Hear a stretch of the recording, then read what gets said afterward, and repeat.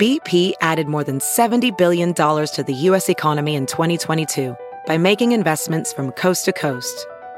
Investments like building charging hubs for fleets of electric buses in California and starting up new infrastructure in the Gulf of Mexico.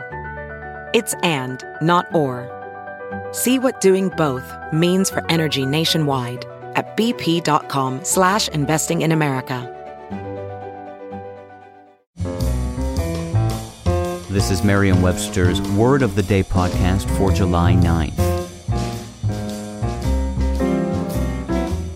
Brought to you by the new Merriam-Webster's Advanced Learners English Dictionary, designed for students and teachers of English as a second language.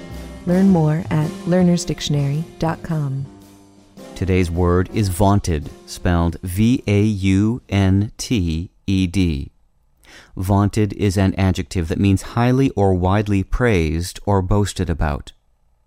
Here's the word used in a sentence by Ericka Mellon in the Houston Chronicle. The vaunted school for years has sent its best students to the nation's top conservatories.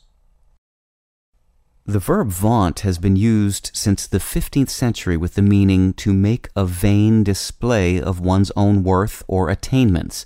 In other words, to brag or boast.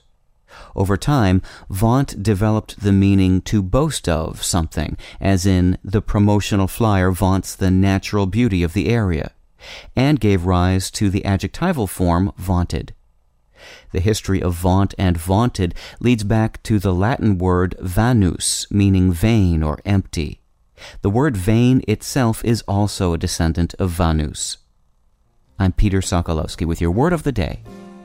Visit the all-new learnersdictionary.com, the ultimate online home for teachers and learners of English. A free online dictionary, audio pronunciations, custom study lists, and interactive exercises are available now at learnersdictionary.com.